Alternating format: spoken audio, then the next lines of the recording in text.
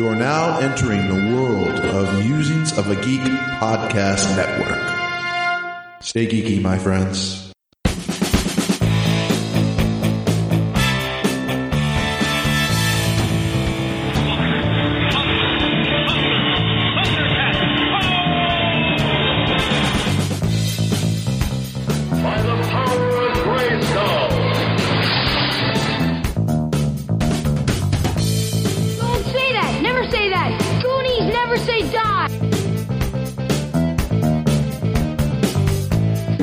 On 14. Hello, everybody, and welcome to 40 Going on 14. It's the podcast your inner child remembers. I am Mike. I'm Patrick. I'm Joel.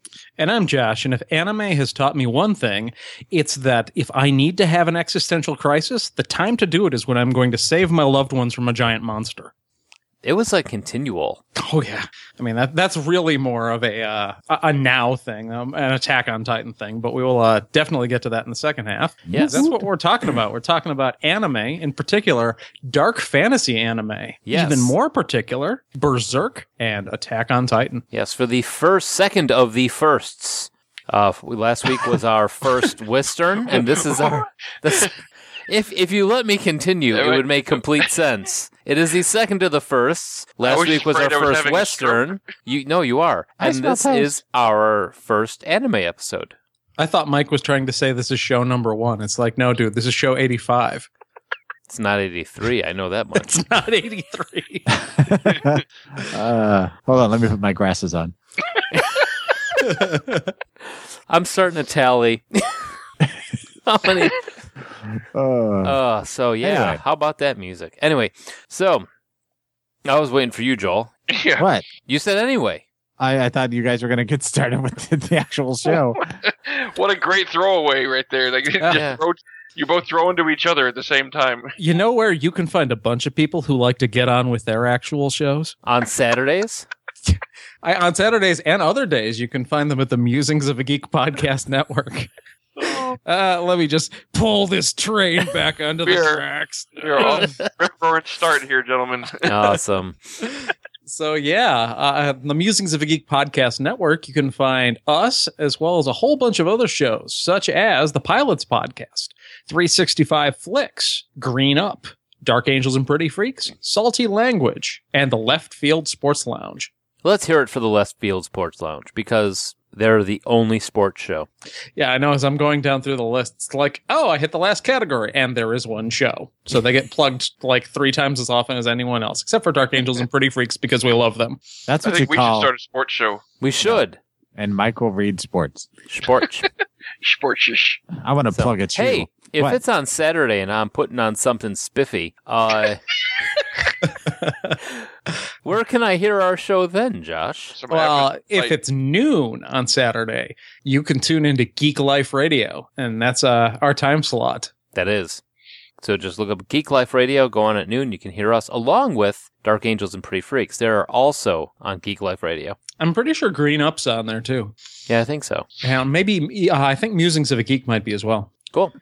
So what about our archives? Our archives will be on 40go14.com, which may be down a little bit this week, depending on how the transition goes. Our web host disappeared on us. Poof. And by disappeared, I mean went out of business. Poof. Yes. So, but yeah, 40go14 is where you can find our archives eventually. And you can also find us on Twitter at 40go14 or on Facebook on 40going-on-14. Yeah, and even if the website's down, you can always download the shows on iTunes, Blueberry, Stitcher, TalkShoe, and other fine podcasting directories. Yes. And if you want to give us a call, You can do that at 708-NOW-RAP. That's 708-669-9727. yes. Poof. why are we poofing each other? I don't know. Because we all want to have a vaguely homosexual water bucket fight. Well, who doesn't? I don't want there to be anything vague about it, by the way. We'll get to that soon. Yeah. So, do we got any voicemails, Josh? Yeah, we got a couple. Excellent. Oh, you're going to like these. Says you. Poof. You adequate motherfuckers. Is there a good reason why you have 2 episode 83s? And now you know. So, Mike- hey. no. No. We have 2 episode 83s because I honestly was not certain if Charlie could count. And I see that was a test. So now I know Charlie can Charlie count. passed the test. Yes. Knowing is half the battle. That's totally why it happened. Pork chop Charlie finally sandwich. passed the test. So, Yeah, that happened. We love you, Charlie. We got another one though. but Charlie. What was that? It just occurred to me that when you guys are reading up the other shows on the network thing that you're on, you sound a lot like Kung Fu Joe from I'm Gonna Get You, Sucker.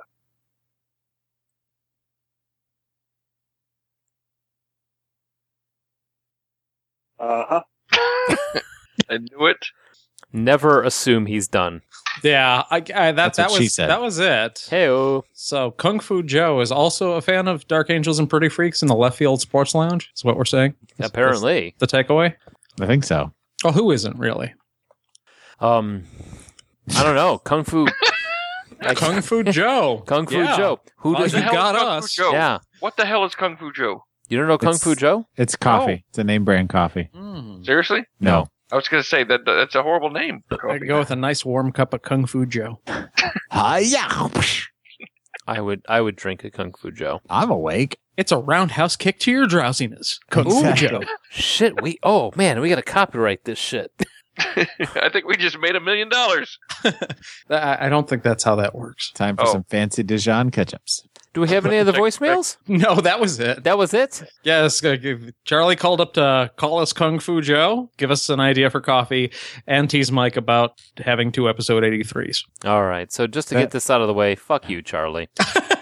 Kung Fu Like- Joe, the coffee that'll resync your dubbing. As I've been giving Mike shit about 2 episode 83s from my hospital bed all week. Yep. Josh wasn't in the hospital. He just has one at his house for fun. Yes. He likes that they go up and down. Yeah, that's actually kind of random for people who don't follow me on Twitter or Facebook. I was in for surgery on Monday, but I'm much better now. Yes. But he is a woman. I was waiting. I was not going to say it. I was just going to leave it alone. Poof. So, it's about that time. Oh my God, is it ever?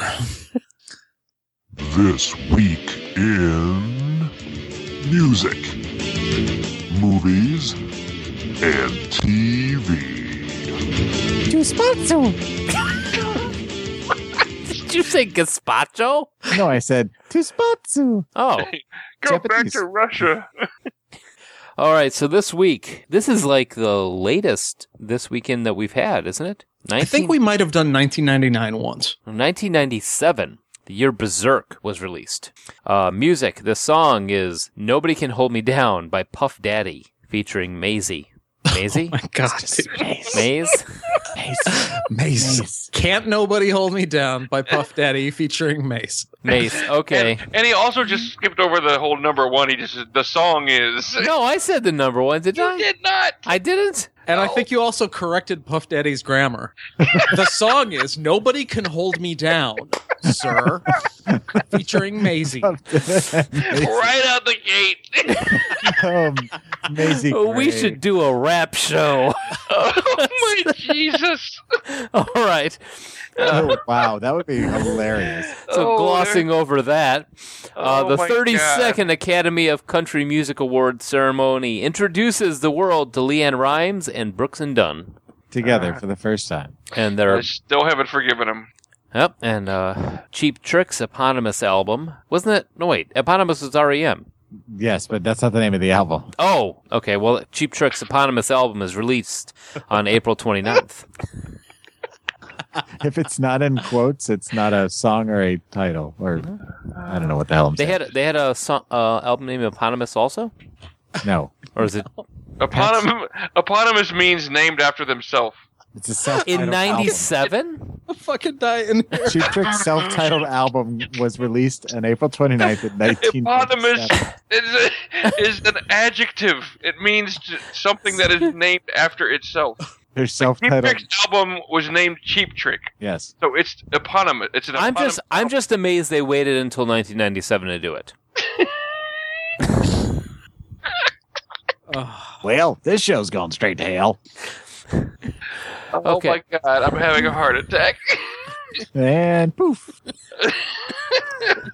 On April 19th, Eldon Hoke, a metal punk singer and drummer nicknamed El Duce.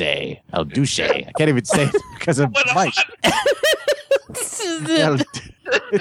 Do we have any literate people on staff here? It's catching. El Deuce. El Duce. Duce? Who is best known as the drummer and lead singer of self-described rape rock and the band The Mentors, died at 39 years old. And he was one of the people that admitted that he may have been involved in Kurt Cobain's death. And if you put him in Diet Coke, he makes a fountain. That's the Mentors, not the Mentos. Second, I was like, "Where's Mentos?" Oh, okay. Oh, there we are. He was an interesting character. He died. He got run over by a railroad Reindeer. car. No, got run over on a railroad track. Oh, Excuse me. got it run over by a reindeer. Ring, ding, ding. All right, so movies. His hair might have been blue and silver because he was in a rape rock band. Just throwing What that the out hell there. is rape rock? I don't know. It doesn't sound appealing. Yeah, I don't. That's not something I'm going to Google. So let's go to Joel. What? What's rape rock? It's music to make love forcefully to? I don't know. I thought you were the music guy. Yeah. It sounds. It is what it is. It's self-described. It's not doing a very good job of it. It's rock and roll about bad things that people are doing to each other, forcing themselves on each other. Apparently, I don't know. I've never heard of it. I don't think it's self-described, so it's not really a thing. He's like, I make rape rock. Okay. And they're like, grape ape. Movies. The I number. was getting a very Magilla Gorilla vibe from the rape rock. Yeah. Yes. The number one movie is Anaconda. It don't want none unless you got buns, hun. That's a horrible song. That is a very horrible song. All right, so moving on to more horrible things. The disaster film Volcano, starring Tommy Lee Jones and Anne Hecht, and the comedy R and MHSR. What do you got, Josh? That's Randy and Mike again. Have sexual relations. So what happens is the natural progression from them licking things. Yeah. Holy that happened. shit. Oh, except this time, it's Randy Macho Man Savage and Mike Tyson. I wouldn't watch that.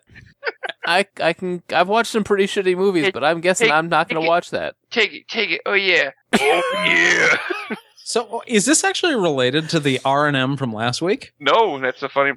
That's crazy. Because Yeah. I actually didn't look ahead in the show notes, so I had to do that one on the fly. It's like, oh, thank God it's the same as last week. Yeah, when I saw there was another R&M, I had to go for it. This is Romy and Michelle's high school reunion. Oh. Oh. Well, Volcano and that are both released on April 25th. And then Pat Paulson, American comedic actor. His name was Pat Paulson. Well, he's dead So was Robert Paulson. on April 24th. I actually don't think I've ever heard of Pat Paulson. I haven't Oh, really? either. He was a semi-regular on the Smothers Brothers. Too. Huh. Oh. Very political comedian. He had cerebral palsy. TV. ER is the number one show, and Seinfeld is number 2. That sounds right. That's kind of like this generation's like Cheers and Family Ties. That was pretty good. Who did that? Joel. Really? That was my Woody Allen impression. How'd I do? You sounded just like him. I almost just spit water all over my mic. So, on April 30th, the Puppy episode of Ellen premieres, in which Ellen's character comes out as gay. Huh. Because puppy. Now, And- was it well known that Ellen DeGeneres was gay herself before this, or was she coming out at the same time? Yeah, it was pretty much the coming out of the character and the actress at the same time. Interesting. Ironically, The Angry Beavers comes out on April 19th. Oh my God, dude. Pat, you did that on purpose. You know he did. That's just happenstance. I'll have someone fired for that. Sport. On April 20th, Mark McGuire is the 4th professional baseball player to HR on the Detroit Tigers left field roof. All over it. Aged all over there are. Yeah. All over that left field roof. And the others are Frank Howard, Harmon Killebrew, and Cecil Fielder. On April... H.R. Geiger all over that. Ew. I've heard of Cecil Fielder. And Frank Howard, but I did not know there was a baseball player named Harmon Killebrew. Yeah, he was the first openly Jewish player to really succeed. And he could throw them back at the parties they had. Dude, it's Killebrew. On April 19th, the San Diego Padres and the St. Louis Cardinals play the first MLB game in Hawaii at the Aloha Stadium. Which means hello and goodbye in Hawaiian. And Stadium? Jewish. Yes. I don't know why I found that funny. It was so obvious. Oh, so this Have weekend, sexual there Da, is. da, da, da, da. Yeah, Okay, so we ready to talk about some anime? we are. Yep. I guess So- I have to be. Before we get into the actual shows that we watched, how many of us have actively watched, or actually sought out and watched anime before this? Are we still raising our hands? Because that would be a bad idea for radio.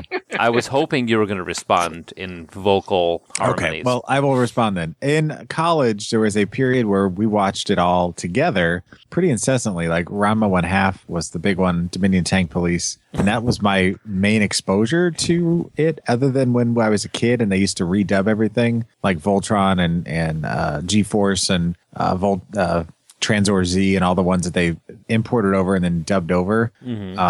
But John, after weren't you that, a fan of Crying Freeman, too? oh yeah, well, until the Mark Dacascos movie was made. Yeah, no, I used to read manga when I was collecting comics. Gray and Crying Freeman were my two favorites, and then Golgo 13. But after college, I only actively sought out like one title ever. So I kind of lost interest until this show, actually.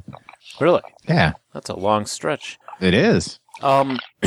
Josh, what about you, man? Well, I'm not a huge anime fan. I have been to one or two conventions over the years, and I keep up with the big stuff. Like if I hear a lot of people at game shops or online talk about a show, I'll check out a couple episodes, and if I'm into it, I'll watch most of it.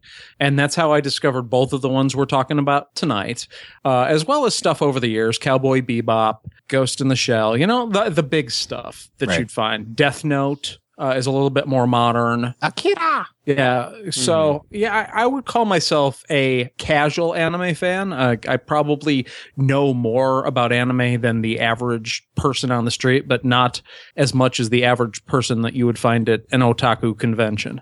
Jensen. Excuse me. Sorry.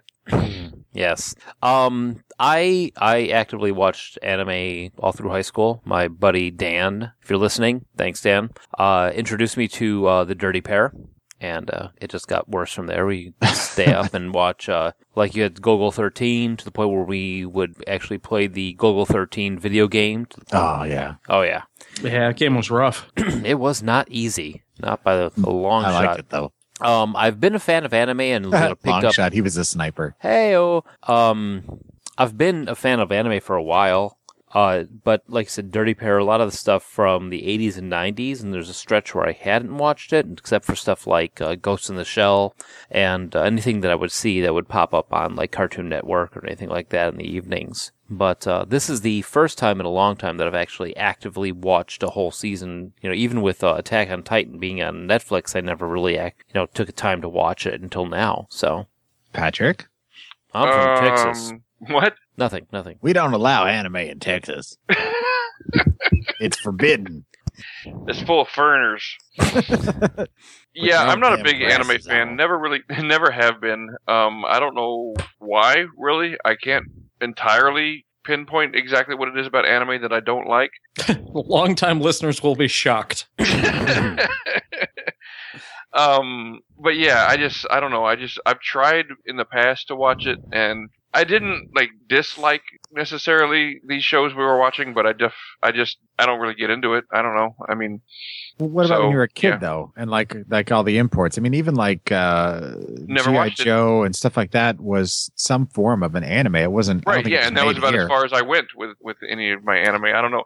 I think my love of G.I. Joe the show was mainly due to my love of the figures, the action Sure. figures, more than the actual show itself and the art and stuff. I think back in the 80s, if you were going to get into anime, it was probably going to be through Robotech, which they sanitized and dumbed down for the American audiences, but it made its way to like UHF channels, and you'd see it on the like weekday mornings. I remember it being on the Bozo show out here in Chicago. Yeah, and I would argue that Manzinger Z of Transor Z was another one that was a gateway drug along with Sure. Voltron. Oh, Absolutely. Captain Harlock.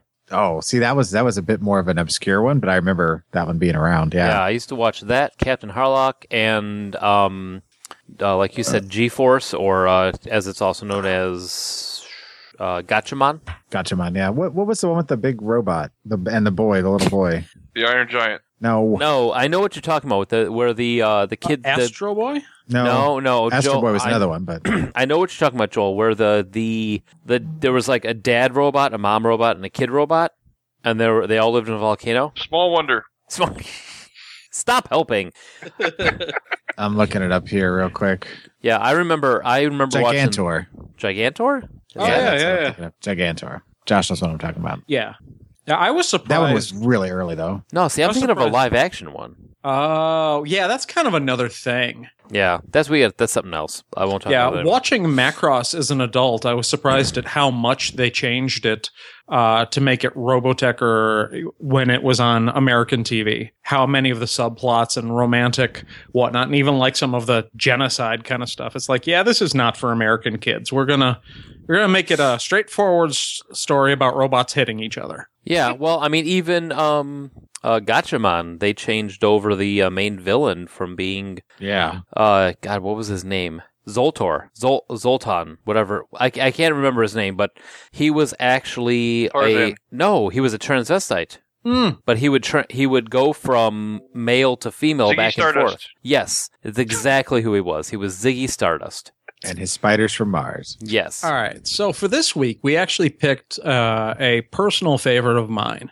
It's a show from 1997 called Berserk. And one of the ways I encountered this is if you listened all the way back in episode, I think it was 2, we talked about our favorite video games. Mike and I have done some talking about the Dark Souls, Demon Souls, kind of dark fantasy video games. Well, Dark Souls and that whole universe were directly inspired by the art from the Berserk manga. I can And- see that. Yeah, oh yeah, you can see some of the bosses directly have some of the suits of armor on some of the guys who Guts fights. Actually, one of the DLC later bosses is actually modeled directly after Guts himself. Which, for those who don't know, Guts is our hero, our lead character. Yeah, Yes. so let's get a summary. All right. So, the plot of Guts is a skilled swordsman who joins the forces with a mercenary group called the Band of the Hawk, led by the charismatic Griffith, who likes to walk around naked a lot, and fights with them as they battle their way into the royal court. Yeah, this Griffith is one of the purest examples of what they call a Bishonen, the very beautiful man who still, I mean, he's a badass, but definitely primarily feminine traits. Yes. Whereas Yeah, Guts lo- is the uber macho, big muscles, and he carries a sword that's about 3 times too big for him. Well, yeah, and they make a bit of a point later in the series of talking about how Guts' sword is barely sharpened. It's basically such a devastating weapon because it is just this ridiculously heavy piece of iron that if you're strong enough to swing it, it's just going to cut through, not because it's sharp, but just because it's like 50 pounds. Yeah. Yeah, it's like a 4-handed sword. It's not so much the blade as it is the velocity. Right. So the main characters, Guts, Griffith, Casca, and then there's a bunch of secondary characters. So, first episode. Yes. First episode, I warned you guys that it starts weird. Yeah. Because it starts way at the end, like in the 4th act, where the world is pretty much beset on all sides by demons. Humanity is partially enslaved. and this dark swordsman strides into town, and he's missing an eye, he's missing a hand, and he's just got this monstrous sword, and even the demons know to fear him. And he's got all of these things that went wrong. He's got demons and gods taunting him. He's got the people he's failed and the people he's killed haunting his dreams. Mm-hmm. He's got this weird-ass bleeding brand on his neck. Yeah, and then they reveal what's up with his missing hand at the end of the episode, where it turns out he's actually got a cannon installed in it. So basically, it's like this happy-go-lucky kids cartoon, is what we're saying. Basically. Yeah. And near the end of that first episode, the one thing is he's focused on this image of a weird necklace that's got like eyes and nose and a mouth all out of place. And he's calling the name Griffith. He's like screaming the name Griffith. And then like the first episode ends, and then we cut to like 7 years earlier. Mm-hmm. Yeah, I was like, Well, it's got a lot of that Eastern circular storytelling going on. Start at the end, loop back around, go back to the beginning again. It does that almost that spiral storytelling that's very not Western. Because we tell a story, it starts at the beginning, it goes to the end. You don't start at the end and then jump back to the beginning and then jump to the middle and that sort of thing. I mean, Unless you're Quentin Tarantino. yeah. This has got kind of a Pulp Fiction kind of, we're going to start in the third of four. All right, folks, we had a little bit of a glitch there, but now we're back. As I was saying, we're talking about Eastern cyclical storytelling does not match up to the Western A to B to C to D to the ending type thing. Right. And it's got kind of the same story structure as something like a Pulp Fiction, where you show up in the third act and then you go back to the beginning to show how did we get here as the story weaves back over itself. Mm-hmm. well, have you guys ever read an actual manga from Japan? I mean, it's bound backwards. So Well, I mean, not to them. no. But Right. if you read it here, like when I was over in Korea and I was living there for a couple months and went over to Japan, I bought a couple of books and it was weird trying to read them because for me, it was backward. This don't make a lick of sense. I don't understand this word. How do all these people keep coming back to life? I better get my grasses. Well, and in the Berserk manga, which I've started to pick up a little bit, the whole prelude of Adventures of the Black Swordsman is actually longer in the manga before they get to the Band of the Hawk Golden Age. Really? Yeah. There's a few other changes, but we'll get to that a little bit later. So we've got Guts and Griffith, who we've talked about. Guts and Griffith, and then, what's her name? Casca? Casca. And then the guy, I only knew him as the guy who keeps trying to kill Guts. Corcus? Corcus, yes. Yeah, well, I mean, the secondary characters, you've got Corcus, who's kind of the jerk who actually inadvertently introduces Guts to the Band of the Hawk when he attempts to rob him. And it goes bad, and Guts starts cutting the mercenaries down. And eventually, Griffith takes a personal interest in Guts. And one of Griffith's character-defining traits is when he decides he wants something, there's nothing in the universe that will stop him from having it. And he decides he wants Guts. He wants to be all up in them guts. What's funny is, like, in the movie, Guts actually kind of confuses it. It's like, do you want my sword or my ass? Was basically the line. Well, Griffith said yes. yeah. I just want to frolic naked with you. It doesn't have to be gay. Don't gay it all up. Yeah, let's not make this weird because I'm standing here totally naked with a bucket of cold water. Well, and I kind of get the impression from Griffith is that he kind of goes both ways. Well, if Yeah. you're a marauding band of mercenaries, I could see that, though. yeah. I mean, And there's only one Smurfette to the whole crew, so, right. She's not blue, though. well, not when we saw her. She does. Blue. Wait. What? What? So how far did we all get? I made it to episode 8. 8. Wow. I did 4. I got 5. And of course, I've seen 25 plus the movie and some of the manga. So this is a big, for like a month and a half. My desktop background was like this cool thing where it's like all white and silver with Griffith on one side and all red and black with Guts facing the other direction. Real cool piece of art. Neat. Yeah, I had a an adventure. Actually, watching both of these because I could get about 2 to 3 depending on my connection and on my commute on the train back and forth to work. But like I had also said, if you're watching this with its let's see, the themes of the sexual assault, the corruption within, personal dreams, monsters, lots of blood. You get to whole seat to yourself. Pretty much. It's really, really violent. And the manga has even more of the extreme violence and even sexualized violence worked in it, which is one of the big criticisms of the work as a whole. I bet if you walk in with like a 48-inch TV and start watching it on that, you'll probably get the whole car to yourself. Probably. Yeah. And then Or you'll later get a the nice TV little stolen. room. You get an escort home when I leave the train. Lots of new friends. Yes. So one of the things that I can say is that the main three characters at one point or another, this will be a minor spoiler, but it's not going to spoil huge plot points. I talk about sexual assault as a theme. Each one of the main characters is assaulted at one point or another. Guts, Griffith, and Casca. So that's interesting. It's something like how it affects them and how it makes them who they are and how they interact with each other kind of come back through those traumas, and like how they decide to respond to that in their own way determines their own paths through to the ending. Is that why Guts is so mad from the very beginning?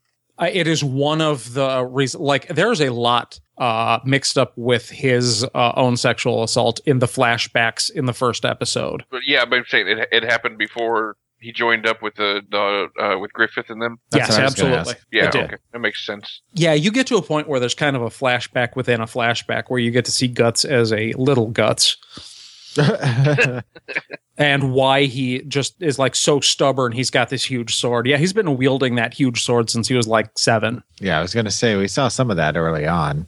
There was an earlier flashback, and you see, it's almost like it grows as he grows. Yeah, and I like the layered storytelling with the big three. But then we've already talked about Corcus. You've got the kid whose name is Rickert. The ridiculously huge guy who's always got his eyes closed, who almost never speaks, named Pip. But when he does, he's like, blah, blah, blah. He's like, Or he's knocking you into a moat. yes. Yeah. There's the roguish guy who's an expert with throwing knives named Judo.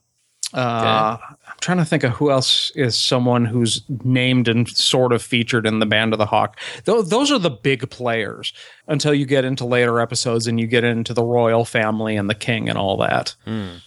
But Judo is a favorite of mine. And Shadow. yeah. So, how do you, I mean, what did you guys think of it?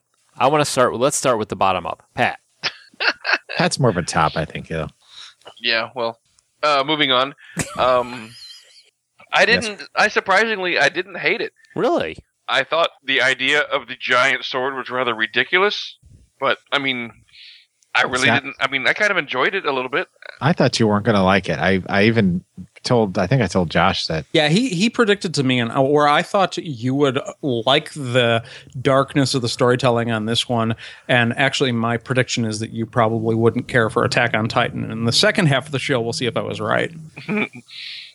But there's a chance that I might actually watch this whole thing just to see how it plays out. Really? With Well- Josh saying what he said about it. Yeah. Yes, there is a reason, and I want to be completely spoiler-free on this because Berserk is famous for one thing, the final episode. It has been declared one of the most shocking twists. I don't even want to call it a twist. It's one of the most shocking endings in all of media. And in Really? TV shows, movies, whatever. To call it a twist is not quite correct. And Even- I've always thought that that's always usually the weakest point in any form of storytelling is the ending, because writing a good ending is so hard. So I kind of want to see what this is. Since you said it's so- Even more so than Who Shot JR? Yes. Well, I mean, that and was some shocking media. part of that is Roger because Wait, hell, what's his name? Is an anime? Yes. one of the reasons why this is the way it is because in the manga, it doesn't end that way. It's the ending of like the 4th volume, and then like 16 more years of manga happened. So whereas the ending is sort of like, oh my God, that just happened. I need to know what happens next. Well, the answer is in the anime, nothing happened next. You're going to have to read 16 years worth of manga to find out what happens next. But I find the ending disturbing and satisfying, and I look forward to, if you guys ever make it there, to finding what you think about it. Now, how many episodes was it again? 25, I believe. I can So we're handle almost that. halfway there. I mean, Yeah. Yeah. And they're short. I mean, like for me, like, just half an hour here and there is not a big thing. And these, when you take out the intro and outro, they're like 20 minutes. Yeah, I was going to say, especially when you take away that wonderful theme song. Yeah, let's talk about the music a little bit, because this is 1997, and this is the Japanese take on the Seattle grunge scene. Yes. The Pen Pals. Apparently they heard 3 songs from the Seattle grunge scene and thought they had figured it out. The first time I saw this, I went, huh? And then it's catchy, and eventually you get into it and you want to listen to it, but I don't understand how it fits with the story. Because in Attack on Titan, I get it. It's very heroic and it's big and it's, dun, dun, dun, dun, dun. You're like, okay, but this is like, tell me why, tell me what you say. And it's like, wait, what? He's a big giant sword back in medieval times or whatever. The closing credits music is much more, if you listened, like you read the translations, much more about the characters. Yeah, it's very true. It's, definitely like a slower ballad, and that would be Waiting So Long by Silver Fins. Both songs sung in English by people who clearly do not speak English. Right, phonetically, I'm sure. But just putting that out there. It almost takes away from it, though, a little bit, because as much as I like when it starts, it doesn't make sense with the character or the story. Yeah, I do have to say, like, it does conflict with the whole... the animation and the whole scene is cool, but, it doesn't mesh. I think when I first saw this, when I heard the theme song, I'm like, yup, this is mid-90s. See, I just kept wanting it to be a little more quirky or, have like a Friends thing going on or something. And it was so dark and the opposite. When your main character's name is Guts, it's not going to be a comedy. I was expecting to hear more of like a Japanese take on Norwegian death metal. Right. Tell me why. Put your glasses on. See, that's what I'm talking about. You can sing the same song, but get a Norwegian death metal band to do it. It would totally fit. Yeah. It was too peppy. It was too Weezer meets Shonen Knight. Yeah, it was too Weezer meets a whole bunch of Japanese dudes. Right, in an alley. Now, one thing I can say that if someone was trying to get... Oh, you look just by a body, Harry. Oh, wow. Well, not ruin that one. Oh, shit. Okay, sorry. Keep going. So if you don't actually have the time to go through all 25 episodes but are interested in Berserk, one thing I could recommend, I do think that the best way to experience the story is probably through the manga. If you have a little bit more time and can dig up the episodes, the anime's second best. However, if you want to sort of experience it, you could probably watch the first episode of the anime, and then on Netflix, they've started the series of movies, and they are further condensing the story down. So the first movie basically skips episode 1 and tells episodes 2 through 10 in a sort of condensed form, cutting out some of the extraneous character development. You pretty much only get character development for the big 3, and they hit the main plot points, and they've way updated the visuals. But that's on Netflix. At least the first one is, and I think they're making a total of 4 or 5. Okay, I'll say, though you said it's like the Firefly thing, don't watch the movie if you haven't seen the show first. It kind of is that way. Like, I really enjoyed it because I already knew the characters. It's like, oh, cool. Even though Judo only gets like one line in the whole movie. Pip you barely see, etc. Yeah. The fact that... Sorry, I was going back to the Firefly thing. I hadn't seen the show and I watched the movie, so like when spoiler alert, Shepard died, it didn't really hit me at all. Right. And that's the thing why I would rather... I'm planning on watching all the episodes because like you said with the Firefly thing, when Wash died, and Shepard died too, but when Wash died at the end, I was like, oh man, that was pretty bad. I kind of liked that guy. And then I went back and watched all the episodes, came back and watched the movie again, and when Wash died the second time I saw it, I was like, son of a bitch. Right. Well, and all of you guys got far enough to see the big first Guts duel with Bazuzo, the guy in the huge like onion helmet with a giant axe. Yeah, that was pretty sweet. In the movie, getting to see that duel between the two of them with modern animation techniques if you're already a fan of Berserk, I can say that the movie is worth it just to see the fight scenes animated like they weren't animated in 1997. That is something that I do say has gotten exponentially better than what we watched back in the late 80s. Well, we didn't know any better back then. Or Oh, even no. in the 90s, you know? Yeah, it was still great. I mean, but now the way, well, I mean, animation now, say in like Attack on Titan, with the nice mesh of computer generated animation to the hand drawn stuff. Yeah, and it's the same style for the movies for Berserk as well, where you've got a little bit of CGI and a little bit of hand-drawn cell shading. Nice. Yeah, and it especially shows off in, like I said, the fight with Bezuso, and then like the initial duel between Griffith and Guts when Guts is joining the Band of the Hawk. That was pretty badass when Griffith stood on the sword. Oh my god, and it looks so good in the movie, that whole fight. I'm gonna have to get through all these just so I can watch that, because I really don't want to mess up the show by watching the movie first. Yeah.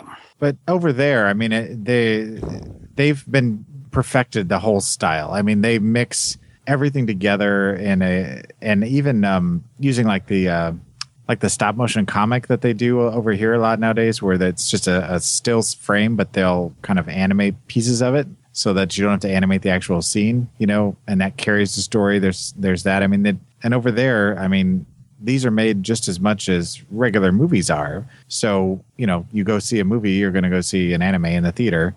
Mm-hmm. And it's the same as our Hollywood, basically. So, you know, it kind of unlimited imagination. Awesome. Yeah. So, as far as this goes, my thoughts on it, out of the two, I prefer Attack on Titan. Just spoilers, I guess. But I am kind of curious and wanting to maybe stick it out because I'm wondering what the big finale is now that you've kind of sold it. So it's not that I don't like it. It just, for some reason, the characters outside of Griffith just I don't quite get it. They don't quite speak to me specifically. But just posting about it on Facebook, talking about watching it, has gotten a lot of reactions from a lot of people that are very vocally in love with this series. Yeah, if you can describe anybody as having a rabid fan base, anime is definitely it. Yeah, and Berserk in particular. I mean, you can see why some of the really interesting things have made their way into video games, and it really has impacted, because whenever you try and see anything in video games or anime that tries to be more Western, like Western Europe, that style of fantasy, it's going to at least give a cursory nod to Berserk, because this is the first time where instead of doing like the whole samurai and ninja and the traditional Eastern style of fantasy, they try and do a more Western European take. Yeah, instead of giant robots and or sci-fi. battles. Yeah. They lean more towards a fantasy. And this isn't the first time you've seen the gigantic ass sword being wielded by the loner. I mean, I think it even predates Final Fantasy VII, which had, you know, Cloud with that gigantic Buster Sword. Yeah, I would not be surprised at all if the Buster Sword didn't owe a nod to Berserk, because the manga started in 1989 and it's still going. Really? Yeah, it's currently there are 37 volumes. The entirety of the series, I want to say, is the first two. Yeah, then more than likely, the Buster Sword is a nod to Berserk, because his sword and the Buster Sword are almost identical. Yeah. You know, basically a girder with a little bit of handle. Yeah, pretty much. So I think Which I think is just ridiculous to try and pass off as like anybody can swing that sword. Come on now. Sure. And I would say that of all of the anime or video games we've seen, Berserk does the best job of explaining. It's like, yes, this thing is ridiculous. No one should wield it. And almost everyone who first sees Guts is like, that sword's too big. He's going to kill himself. That's stupid. Right. Mm-hmm. And then he kills somebody with it. And they're like, okay, I guess he's got this. It's not so much a sword as a big flat club. Yes. Well, they're very self-aware in that about it. And they're saying what we're thinking. But then they also, as you get more backstory, you realize that he's been training with that type of sword his entire life, basically. Oh, yeah. The one scene where they're celebrating after the battle and Guts is over there. He's got weights attached to the sword and swinging it 200 times. Yeah. I mean, some pretty freaking dedication there, so. It's almost like that's all he's got. So, and his grasses. And his grasses, yes. All right, so I think we've pretty much gone as far as we can about Berserk, given what, as a group, we've seen of it, and probably ready to head on to the break. And when we come back, we're going to talk about Attack on Titan. Yes, we are.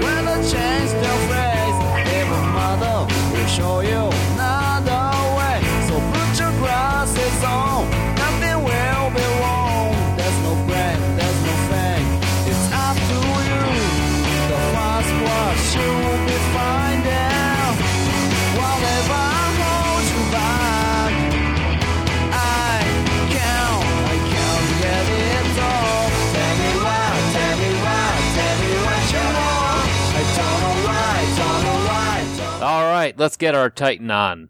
All right. So, giant naked things, sometimes that don't wear their own faces. Yes. And if that made sense to you, you've watched Attack on Titan. Let's clarify, though, they are androgynous. They do not have penises or vaginas. Yes. No genitalia. But they all tend to look kind of male. As the general said, I wouldn't mind being eaten by a Titan if it was a hot chick. Well, that's true for the first X number of episodes. Later on, a female Titan does show up. Oh, I didn't get that far into it. No, it's pretty, like, I barely did, and I think, well, how far did each of us get in this one? I got to the end of the boulder. What? Okay. What? Okay, you didn't get to the end of the boulder then. Josh, I'm episode 9. A couple things happen with the boulder. Do you remember the boulder, Joel? The boulder being replaced? I got halfway through the second episode just to give you guys an idea of where I. Okay, so you just started basically. Yeah, I plan on going back and watching this one for sure, just because I've heard so many things from so many people about it.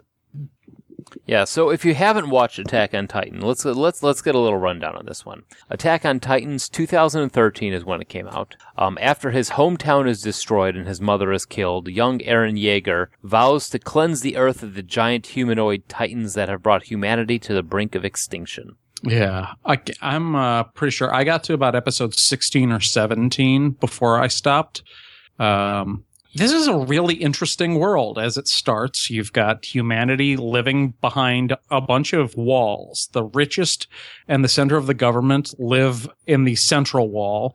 And then there are a series of additional walls. And for years, you just know that aside from the Scout Corps, you don't go outside the walls because that's where the Titans are. Well, they said that the Titans first appeared on record 107 years ago, and they've been living behind the wall for 100 of those years. Yes. Right. And it, as far as we know, because I haven't gotten that far in it, all of the world is living inside these walls. Yes, that is the belief, is that all of humanity that survives is in this city, basically, and they're mostly safe. They've discovered a few things. The Titans have a weak point. Bad news is it's the back of their neck, and some of them are like 70 feet tall. Yeah, they have different size Titans. Yeah, different classifications ranging from, I want to say, 3 meters. That sounds about right. Yeah, so the smallest ones to like 10, 11 feet tall. Yeah, to the immense wall buster of the actual, what do they call it? The Colossal Titan? The Colossal Titan, yeah. Yeah, that's when everything changes, is when 2 special Titans show up. The Colossal Titan, who actually busts through the external wall and lets a whole bunch of other Titans in, and the Armored Titan, who was armored. Takes a run at the wall and just takes it out. Yeah, basically. He's like a Titan battering ram. So, and then there's the special Titans. What do they call them? The deviations? Yeah. Yes. Where they have different abilities, like the one that leaps through the air and ones that's just really fast and that sort of thing. So there's a general slow-moving, really awkward, smiling Titans. Lots of teeth. The majority, the smaller ones look like almost like regular humans. But then as they get bigger, it seems like they start to deform more. Like they start to have the rows of teeth, and they have like the hinged jaws. Mhm. And then eventually the colossal titans and the armored titan have like no flesh, and they're like Mr. Goodbody, kind of. Yeah. Yeah, if Mr. Goodbody was terrifying, Right. even more terrifying than it already is. Yeah. And those, as far as they can tell, cannot be defeated. Yes. So the entirety of the human race is living inside a 3-ring circus, pretty much. So you've got this Yeah. And outer they're all ring. Asian. Well, no, because Mikasa. Actually, it's the opposite. Yeah, they're Mikasa. They actually said Mikasa is the last of the Asian race. Yeah, they're Well, mostly everybody else. Western European generic. Yeah. Yeah. Really? Yeah, because Aaron's last name is Jaeger, and his father is a scientist who has some secrets about what's going on with the Titans. But just like all good sci-fi plots, before Dad can tell his son the really important information that could save the world, all hell breaks loose. And Dad is dead. Dad disappears and Mom gets munched Yeah. on, and As soon as he said, "I will tell you about this later," whatever, it's like, well, that guy's dead. yep. I don't think it's clear that he's dead. He just Yeah. vanishes and nobody knows where he went or why. Mom is dead as Dillinger. We get to see a Titan snack on her. Oh yeah, that is the opening sequence, pretty much. I mean, you want to give this kid, give Jaeger a reason to declare he's going to destroy them. I mean, he saw a Titan literally bite his mother in half when he was a kid. So She could still be alive. We don't know. And then you've got Mikasa, who is his adopted sister, who grew up with him, though they are not related by blood, and there's some weird sexual tension going on there now that they're both hitting puberty. Mhm. And then she's got her own reasons, most of which have to do with protecting Aaron, because he's always been kind of a hothead and she's always had to come to his rescue. And then you've got Armin. He saved her. That's true. To be fair, he saved her, so I think she feels kind of like she owes him a debt. Yeah, she's trying to pay that back. And then you've got Armin, who is their childhood friend. And Armin's coming from a little bit of a different spot. He's a little bit more bookish, more peaceful. And his whole thing is he wants to learn about the world outside the walls. Yes. His parents left to explore the world outside the walls, and they never came back. And all three of them, for vengeance or exploration or for protecting family, end up joining the Jaeger Corps to fight the Titans. Although Armin is probably the most asexual of the group. Yeah. He's the Griffith of the group. Nah, Yeah. I wouldn't say he's full on Griffith, because Griffith is like the full on, blonde hair, flowing hair. He's just kind of like the blonde haired ragamuffin. Yeah, he's a little asexual, but I don't know that I would call Armin a Bishonen. Yeah, he's definitely not Bishonen. I would not put. He's him just in that category. androgynous. There's the word. Yeah, Yeah. a little bit. Yeah, I would definitely agree with that one. And then we get to a wide cast, and ever widening as the episodes go on, cast of secondary characters that are in the various army corps that make up the human defense and the government. And I know Joel and I have both expressed on Facebook that we've got our personal favorites. I don't know if, Pat, if you've seen enough of it to have a favorite beyond the big three. No, not yet. Yeah, No. not yet. Every time Yeah. he likes somebody, they get eaten. He's like, Oh, damn no, it. I'm afraid to like anybody yet until it's like the early stages of a George R. R. Martin book. Sure. Yeah, it really is, because I mean, there's so much shit hitting the fan all the time. And if you Yeah, get too you remember comfortable- her? She was the best sandwich ever. Yeah, exactly. Who's up for sushi? But I don't know. For me, I at least early on, and now, granted only being 9 episodes in, there's still a long way to go, but I just really fell in love with Sasha from her first meeting where she's eating the boiled potato. She's kind of weird. Have you gotten to the point where she steals the meat yet? Yeah. She just doesn't understand that it's not appropriate to eat sometimes. Yeah. She always wants to eat. And I just like that kind of, because in the show, it's a pretty dark future or past or whatever it is. And there's a lot there's a lot of tension and a lot of things going on that are really kind of sad and depressing and dark. And so to have that kind of little bit of levity is a nice touch. And there's other characters that I like that I've grown to like since then, but she doesn't really have she doesn't show up much after the first few episodes. So I don't know if she's still around actually. Well, I mean, it seems like that any sort of like really dark, I don't say a brooding or almost depressing story has to have a character like her. I mean, think of Lost. Lost has Hurley. Never seen it. You haven't seen Lost? No. Okay, well, Is that a problem? No, save yourself the time. I liked it, but that's not what we're talking about right now. Yeah, no. So, but I mean, she does a good job of making you laugh once in a while when things are trying to eat you all the time. Yeah, and they kind of introduce some other characters that are kind of your stereotypical roles to make sure they round out the cast. And there's other ones that are comedic, but I know Josh said he's a fan of somebody else that I just met. So yeah, later on in the series, you get to meet Hanga Zoe, and Zoe. Her thing is she's part of the squad that is out doing scouting missions, and she's a scientist. She's primarily interested in why the Titans are the way they are, and as she gets deeper and deeper into her research, she becomes obsessed with the Titans. Mm-hmm. She's so interested that she forgets that they're dangerous sometimes. And she's just a really interesting character. She's very out there, too. She's kind of funny in her overzealousness, Yeah, the first time you meet her, she's just giddy that they're about to leave the walls when at the same time everybody else is just like, they don't want to do it. Yeah, they're terrified, but she wants to be able to, she's like, this is an opportunity. We get to see Titans up close. Isn't this awesome? Yeah, she's very excited about it. Yeah, I hope I get to see one like this. I hope I get to see one like this. And they're like, you know what? We'd be good with not seeing any of them. Right? So, now, go ahead. Something else. Oh, sorry. Just something else to point out that I wanted to mention earlier, and I forgot. In the 107 years since the Titans have been there, they really haven't learned anything about them, which is kind of the thing that fascinates me with the storyline is that outside of how to kill them, they don't really know anything else. Right. And that's one of the things that draws me to Zoe. She's the only one that seems to care. Yeah, it seems like everybody else just wants to survive or kill them, but she is the only one who actually wants research and figure out what the hell's going on with them.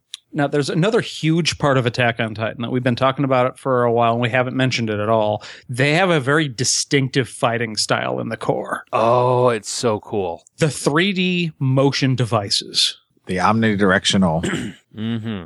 So basically what you've got is you've got a combination of these grapple lines with a kind of a jetpack thing.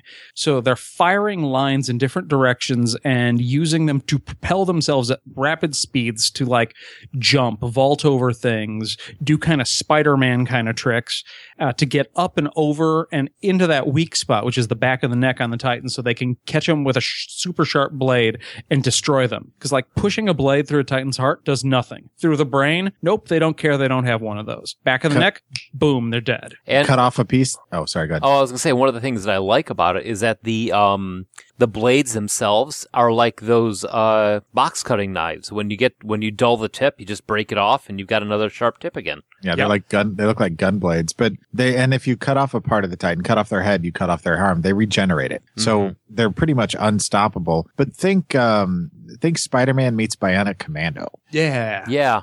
But at high rates of speed, and I think of those as being more like a gas charge, like a CO2 or something that's propelling them forward. Because they talk about running out. They've got those canisters, and if their canisters are empty, they can't zip around. Yeah, and this is definitely a game, Patrick. If they made it into a game, Patrick should not play. Because some of the scenes, I don't know if you've gotten to them, where they're in the fight. And they have the camera tracking them from behind, Pat, and they're just tearing through the town as they're jumping around on these things. And first thing I actually thought to myself when I saw it was Pat would be blowing chunks if he got to this point. So just a heads up. Yeah, this show may make you vomit. That's part of. The part of what I don't like about Japanese animation is the whole, have the one character just and all the things in the background are flying by him and everything, instead of showing actual speed combat lines. Yeah, so I don't know. Well, what's cool about the omnidirectional things that they use is that even though, not cool, but one of the things you don't realize at first as you're watching them zip around is that those are as much of a hindrance as they are an asset. Because the Titans know enough that they can grab the lines as they're flying through the air and pull on them, and down goes your down goes your Jaeger person, whatever you call them. And not to mention you're flying on metal. There are actually metal cables that are coming out of there, but at the same time you've got you're running around on cables with swords. Yeah. Right. Guns are useless. They have cannons, but they don't really do much except incapacitate them temporarily. Yeah, or you have to get such a bank of cannons that you're bound to eventually hit one of the Titans in the back of the neck. They do talk about like batteries and batteries of cannons fired in like close enough range will obliterate Titans just by like field of fire. Yeah. And the cool thing is that the on the top of the walls, they have these cannons hooked up on like railroad tracks. So they can move them all around as they need, which I thought was a cool idea. And they also tilt all the way down, which to shoot, I guess, at any Titans that are at the very bottom. But my question would be, how do you just keep the cannonball from falling out? Well, because animation. Yes. Yeah. Because anime doesn't let it. So aside from them both being anime, there's a question that people might have. It's like, okay, well, why are we comparing this and Berserk in particular? And one of the things that I find that is very similar is these are both fantasy stories where you've got swords and you've got castles and you've got monsters to fight, but they're in these dark worlds that have monsters on all sides. And there's a little bit of extra twist between the Black Swordsman's gun arm or the omnidirectional fighting devices. So they're similar in those ways, but they've got some differences too. Yeah, like no 50-foot tall people in Berserk. Well, that'd be a big one. I also think that one of the key differences is that the characters in Berserk don't spend a whole lot of time like thinking about what their actions necessarily mean, especially Guts. Well, that's okay because in Attack of Titan, everyone has some sort of crisis going on. It's if they had like therapists in this town, they would be making a mint because every single one of these people has some sort of baggage or is. I mean, granted, yeah, you have the I saw my best friend get eaten by a gigantic monster. But even before this, there's the whole. I mean, what's the little blonde kid's name again? Armin. Armin's later on is the. Oh, there's no. I don't deserve to be with them. They're not my friend. They're so brave. I shouldn't be hanging around them. And it's every single one of these people has got something going on, and it's not even just the main three. It's like the peripheral ones too, like the couple that are in training with them. Oh, yeah. It's like, romantically involved. Yeah, and the second they make the comment, oh, well, at least you two are boyfriend and girlfriend. Oh, no, we're not that. And I'm like, yeah, one of you's dead. Right. Why? Because.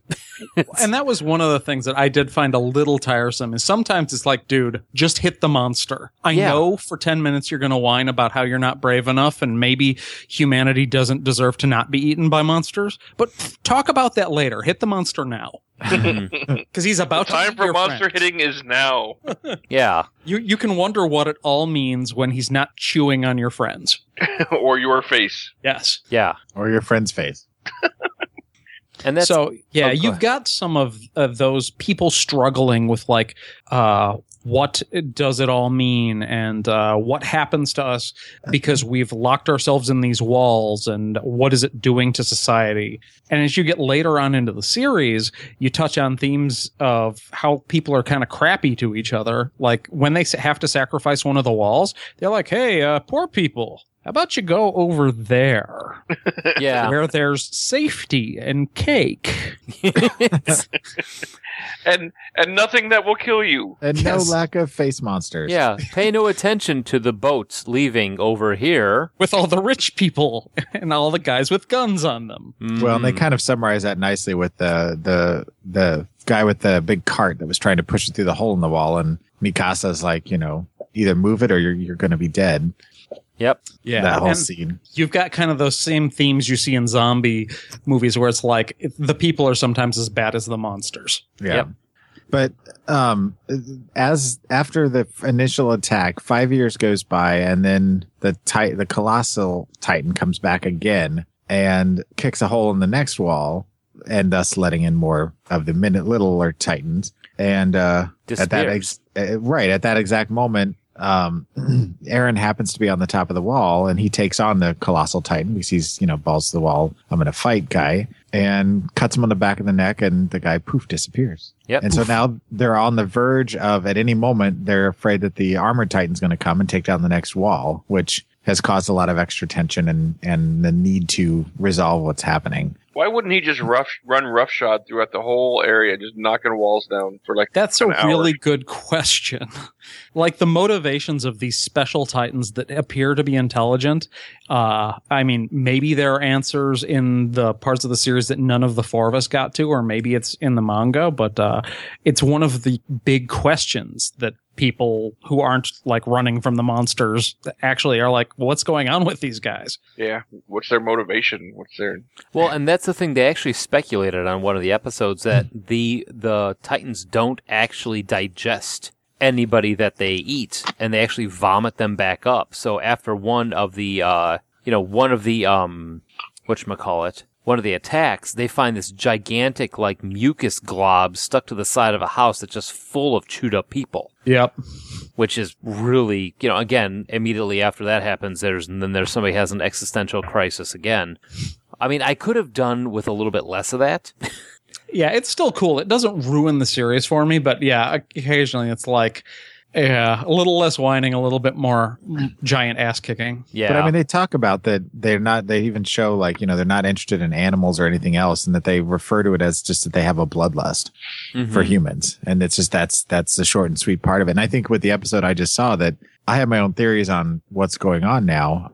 And it ties in with that whole process. So this is something that I definitely want to see through to the end, because I want to know why a little bit more anyway. I don't know if it answers everything, but because this is a manga too, right? Yeah, and since this came out in 2013, it has been incredibly popular. Over in Japan, we've even seen crossovers with some of the Marvel characters, with Avengers versus Attack on Titan. I gotta dig that up. Oh yeah, there are some pages available if you do a Google search for Avengers versus Attack on Titan, with like Spider-Man fighting one of the smaller ones. Neat. So I'm looking it up. Yes, everyone click, click, click, click. I just never heard of this. So yeah, oh my gosh, there it is. Something that just came out, I want to say November. Oh, neat. So yeah, I do have to say that Beardy McSargent, I don't know if Joel, I don't know if you've gotten as far. There's one character who I really dislike, and it's that Sergeant dude. The one who Pat, I don't want to spoil anything, so close your ears for a second. But the one who tries to execute the three. Yes. Yeah. Well, and he's one that his actions are done out of cowardice. Like, there are other people who are opposed to Aaron and what he represents, but some of them are just like, if you guys don't get him under control, the central government's going to fall apart and there's not going to be any people left to save. It's like, okay, I still think you guys are dicks, but I understand where you're coming from. Mm-hmm. This guy's just a coward. Yeah. And using his authority to basically shut anybody down. I mean, he's just all around annoying. And I like it when the general comes over and he's like, for such a big man, you're such a tender little fawn. Just like, dude. General Pixis is the guy. Yeah. Yeah. I mean, he's been playing that, I forget the fat governor's name, that he's been playing in chess the entire time, right. letting him win without him knowing for how many years they've been doing that. But I like, there's some characters that I'm on the borderline for. There's always seems to be like to give a parallel to it. There's the one guy who always flips out before the battle. Oh my God, I can't do this again. I don't want to see my friends get attacked. I'm leaving. I'm quitting.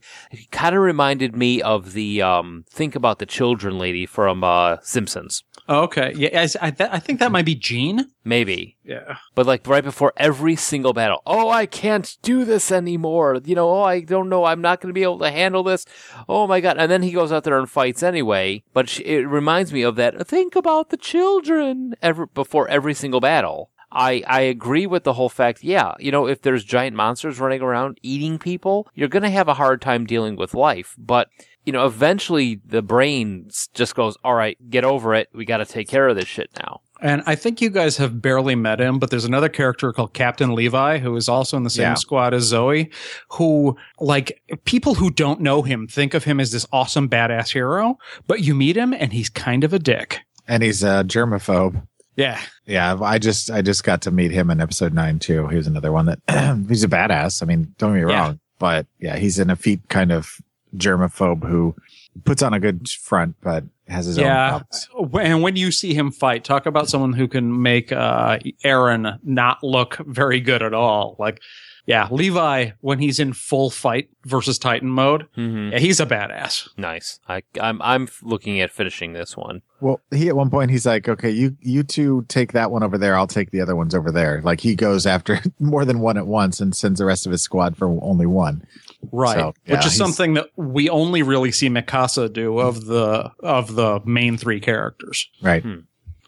So we can't go much further without getting into major spoilers about like what happens with Aaron and etc. Yeah. And since Pat's looking to actually watch it. Yeah. And it's also pretty new. I surprisingly want to watch both of these series. That's good. Go ahead. I was going to say I didn't expect that. That's all. What? Color me surprised. Well, I'm glad that we picked some that were good enough to hold your interest, despite your natural distaste for the form. Yeah. Yeah. I just don't want to watch any more. That's all. These are the 2 I'm going to stick with. Just these 2 until the next 2 that we come up with. Next week's show. Oh, well. So what do you think? We had to. We were going to talk about the music also on this one. Oh yeah, about how much the music did not fit for Berserk is how much this music fits for Attack on Titan. I think. Yeah. Although the first time I heard the song where it starts with the like da da da da and they're singing German, I'm like, whoa! Last time we had a Japanese German collaboration. That's not something I'd want to bring up. Yeah, that kind of ended poorly for everybody. But no, the music in this one is really good, and some of the music during the battles where they'll do this kind of like where you get that dun dun dun dun, but then you get kind of the techno or electronica feel to it. Yeah, or sometimes they'll have heavy metal guitars kick in just as a big fight scene happens, which I think is badass. And they also have this bridge between the first and second acts of each of the episodes that gives you a little bit of more of the history of what's going on. But you better have the pause button ready. Yeah. Oh, yeah, with like the diagrams. Yeah.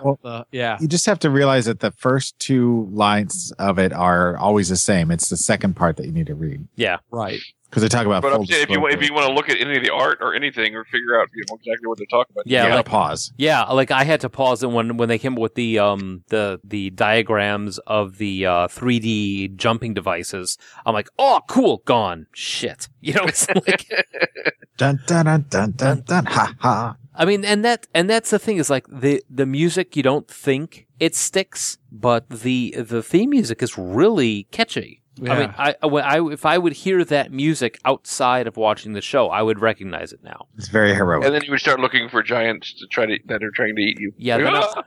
The giant Ken doll is trying to eat me. Now, did you have the lyrics pulled up, anybody? I did. I don't know. Crap. I don't know what The only reason I ask is because there's that line about the cattle or the livestock. Oh. It always throws me whenever I see it across the screen. I'm like, what are they talking about? Yeah, it starts out with seid ihr das Essen? Nein, wir sind der Jäger. That means, are you the food? No, we are the hunters. Or are you the prey? We are the hunters. And I think that when you're talking about, the pigs sneering at our will to advance as we step over the corpses. Well, that's definitely talking about like the people in the inner circle who like have never even seen a Titan but decide to boss everybody from the outer walls around. Yeah. They're frequently referred to as pigs by people who are from like Wall Maria and outside. It's the lyric that I was thinking of, which they make more sense when you've seen the series a little further. I'm looking for the translated version. No, I've got it here. It's like they talk about the lives. Specifically says the word livestock. I'm pretty sure. The livestock may be at peace in their phony prosperity, but let us be free like the dying, starving wolves.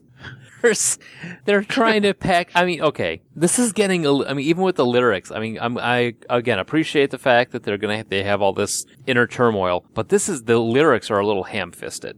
Well, A lot of yeah, symbology in those lyrics. Yeah, they're definitely talking about the merchant class and the politics class, basically in that center wall being pigs in a pen mm-hmm. who are living fat off of everybody else, and the people who are on the outside actually have to do the fighting. It's like, if we have to be penned up animals, let's be wolves and kick ass. Yeah. And then later on, it's what will kill your prey isn't your weapons, tools, or skills, but your own well-honed bloodlust. Yeah. And Metal. there is plenty of blood in this one, too. Definitely more metal than Kiss. Oh, shut up. Nice. But there is, yeah. I mean, they don't totally graphically show, some of it, but there is quite a bit, yes, of still blood and guts and things. Yep. And none of those lyrics match the opening of the show, though. That they weren't written. They weren't the same. There are two theme songs. Like I said, this surprised me when I hit episode 14. I'm like, wait a minute, the whole opening's different. It's a different song, different singers, entirely reanimated opening. Interesting. So I don't know which one you're looking at, but there are two opening themes. Before we kind of close up and talk about which one we like better, if we're going to compare them that way, I did want to mention that another similarity is that they're doing the same treatment with the movies for Attack on Titan that they did on Berserk, where they're collapsing a bunch of episodes into looks like 3 or 4 movies for the 25 episodes. So I thought that was kind of cool. Cool. But then again, I'm still, don't want to spend my time watching the movie if I'm going to miss out or wind up with a wash situation again. So, yeah, this would be another one where I might be interested in picking up the manga and having it on my shelves. Cool. Well, it's a very stylistically appealing anime. I mean, just visually watching it, it's very shouty. Well, I just love the design of the troops. The gear that they use, the uniforms that they wear. They all are very iconic. I mean, you see it and it just makes you go, man, I want an action figure of that. It's just a very cool looking stylistically. And then when I first saw the Titans, and I'm like, why are these big adult babies walking around eating people? And then when you see them and you put them in the right perspective, they're kind of horrifying. Yeah. And sometimes you see them and you're like, oh, that looks like my high school English teacher. And then all of a sudden their jaw unhinges or something. And you're like, what the hell just happened? And they're completely soulless behind the eyes. I mean, it's a very creepy vibe. But then you take all that aside and just think about the world that they live on, where it's almost a zombie type apocalypse where, as far as we know, there's nothing but giants outside the walls that want to break in and eat you. And you've only got 3 layers of protection before the entire race is extinct. So it just lends itself to just this kind of epic storytelling that, for me, just hit me right in the sweet spot. And I didn't think I was going to be into it, but it's one of those things that I'm very excited to watch the rest of the series. See, now I have a question about this. I'm not entirely sold that this is the entirety of the human race. I'm not either, but that's what they lead you to believe. Yeah, I mean, to have everybody, I think there's some holdouts out there, and I'm thinking that they're going to be another town or something that's going to get exposed later on. That's just my guess. Your take on the world? Yeah, because I mean, I've seen some of the world, and what I've seen has not been a lot, but it's still pretty damn big. Well, and they've got a lot of clues as to things that are going on that I think we're going to learn later. But the characters themselves haven't learned, and we're kind of getting information as they get it. Okay. So I agree with you, though. Let's take it around the table. The thumbs up, thumbs down for Berserk. Patrick? Let's just I have to watch more of it to really, but I mean, it's a hesitant thumbs up right now, but I need to watch more to really make a decision. Okay. Also, while we're going around, just to answer my question is, based on what we've seen of them, do we have a preference between the two? Pat? I honestly, I think it's too early, but I'm probably going to have to go with, I will probably end up liking Attack on Titan more, just because it's more visually appealing. All right. Mm-hmm. All right, Mike? I'm going to watch both of them, but I think I am leaning towards Attack on Titan being the one that I like more. I will amend my statement that if the story in Berserk turns out to be really good, I might end up liking that more. So, for me, I when initially came into the show yesterday, ready to say, well, I'm not real keen on Berserk, but my interest is peaked enough after watching the last 2 episodes last night that it's a thumbs up for sure. I'm just kind of curious where it's going to go. So I've got enough that I will watch it. Attack on Titan hit the sweet spot right out of the gate. And so that one is definitely a thumbs up. And it's interesting to read all these articles about it, how it's brought people back to anime, because it's apparently one of the first ones in a long time that has gotten this much attention from what I'm reading. I don't know if that's true, but and out of the 2, I would go with Attack on Titan for sure. And of course, unsurprisingly, this time I'm going to be the dissenting vote. Not that I dislike Attack on Titan. It's a thumbs up, just like for everybody else, for me on both of them. But the combination of the a little bit more dark medieval without quite as much weirdness, and discounting the first episode of Berserk, and the fact that so much of Attack on Titan has the little bit of whining existential crisis. Don't get me wrong, I love it, but I'm going to have to give the edge to Berserk, where I say Berserk is my second favorite anime ever. I'd probably have to put Attack on Titan in the bottom of my top 10. Ooh, that's an interesting question, though. Do you have a favorite ever? Oh, for me, it's Cowboy Bebop, and will probably always be Cowboy Bebop. Mike? Best ever? Yeah. Oh, shit. I like this question just because I don't know. I'm curious if Pat has one. And I'm sure Pat doesn't have one. No. You know what the thing is? I would say Cowboy Bebop, because Cowboy Bebop is a lot of fun, but I've been so out of watching them for such a long time that I could not. I mean, seriously, like the last one. When I was really into anime and watching it, we were trading VHS tapes. Wow. I mean, that's how long it's been since I've actually watched an anime, like, wholeheartedly until now. So I call me again in another month. I mean, I've always been a big fan of Ghost in the Shell, and I picked up the movie when it came out, and I've got Akira, but that's like a full-on movie. That's not a series. So then you got that balance between, those two. Fuck it, I'm going Cowboy Bebop. You should. You really should. Yeah. I mean, if you get a chance to, because Cowboy Bebop, for one, is a lot of fun to watch. It sounds like a kid's show. It isn't. It isn't. It's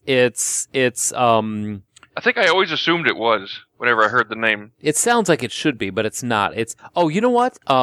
As I'm sitting here at my desk, realizing what my favorite one is, I look to the side and see my Trigun statue standing there. Oh, Trigun's neat. Trigun's a lot of fun. Both Trigun and Cowboy Bebop have the whole bounty hunters thing going on, whereas Bebop has a lot more to do with the music and is like Western bounty hunters in space. Yeah, and Cowboy Bebop is like post-apocalyptic dude who for some reason or another has gotten blamed for all this stuff happening, but has never actually killed anybody. Right, so he's the most wanted man in the world. But he hasn't, done anything. Every single thing he's ever been involved in has been a matter of circumstance.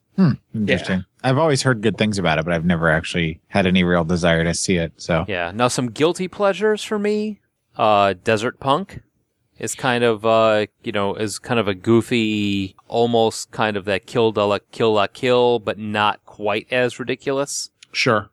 I'm a big fan of Death Note. That's another one I want to finish. A young man who is really depressed and dark discovers a demon notebook that he realizes that if he writes someone's name in it, they will die apparently of natural causes. And he decides that he's going to clean up the world. Yeah, I've heard about that, which they made into some live action movies too, apparently. Yeah.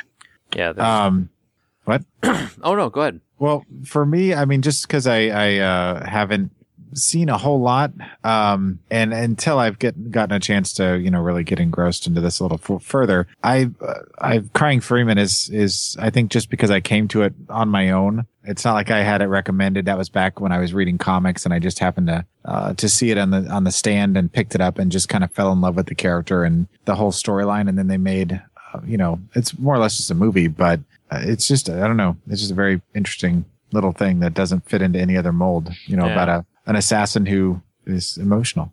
Oh, you know what I forgot about? Samurai Champloo. What? Oh, that one's cool too. It's by the makers of Bebop, if I recall. Yeah. Samurai Shampoo? Close. Champloo. Samurai Champloo. And then there's Samurai Champloo 2. No, there's Samurai Shamwow. Ooh, I'd watch that. But see, there's you have to kind of dig for the ones that are going to be entertaining, that are going to fall into the category that you enjoy. Like, Samurai Champloo's got that kind of like a little bit crazy Ronin wandering the Japanese history type of thing going on. And then you've got stuff like Psycho-Pass, which is what's that movie they arrest you before you commit the crimes? Pre-crime. Yeah, it's like Minority Report. Minority That's Report. the one, yeah. Yeah, it's Psycho-Pass is kind of like an anime Minority Report. And then of course, my kids get in there and suddenly I'm sitting in the living room and they're watching Princess Tutu, which is exactly what you expect it to be. Yeah, there are hundreds of different series and movies, and a lot of them are worth your time. Certainly more than we're going to be able to get to in this episode. And It's such a huge geek topic that we may revisit it at some point. I think we should, because there's so many different genres of it within itself. Hell, at this point you could even do a Pokemon then and now. Sure. Well, and that's the thing is definitely if you're a fan of anime and know of something that has been around in the 80s or 90s and has sort of a modern equivalent, feel free to give us a call at 708-NOW-RAP. Of course, that's 708 669-9727. That's what I get for not having the show notes open. And if you want to find some of our older shows, you can find us on iTunes, Blueberry, Stitcher, or TalkShoe. And go to our webpage at 40go14 or find us on Twitter and Facebook at 40go14 or 40going-on-14. So, yeah, definitely if you've got a suggestion for anime that you'd like to hear about in a future show, shoot us a line using one of those methods, whether it's Twitter or the voicemail line or our email at Gmail. So, Hey, I'm sitting down right now. What are we doing next week? We're standing up. Yeah, we're going to talk about stand-up comedians from the 70s, 80s, and 90s, and then our favorites from today. Yep, and we're not doing a round-robin pick this time. We're just going to be kind of like a general discussion. So we're going to pull out some of our favorites, talk about some of the lesser-known ones, and maybe discover some new ones along the way. Patrick Whaley. Patrick Whaley is a new one. Yes. Not a very good one, though. No. Oh, I laugh at you all the time.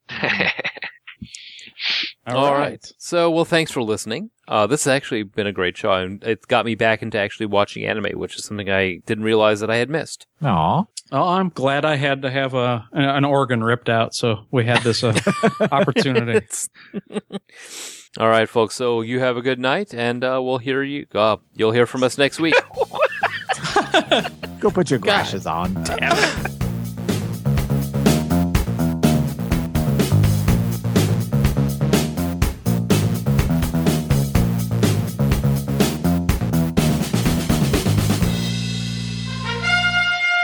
You are now leaving the world of Musings of a Geek Podcast Network. Stay geeky, my friends. Pants down, Howler Monkey Jones.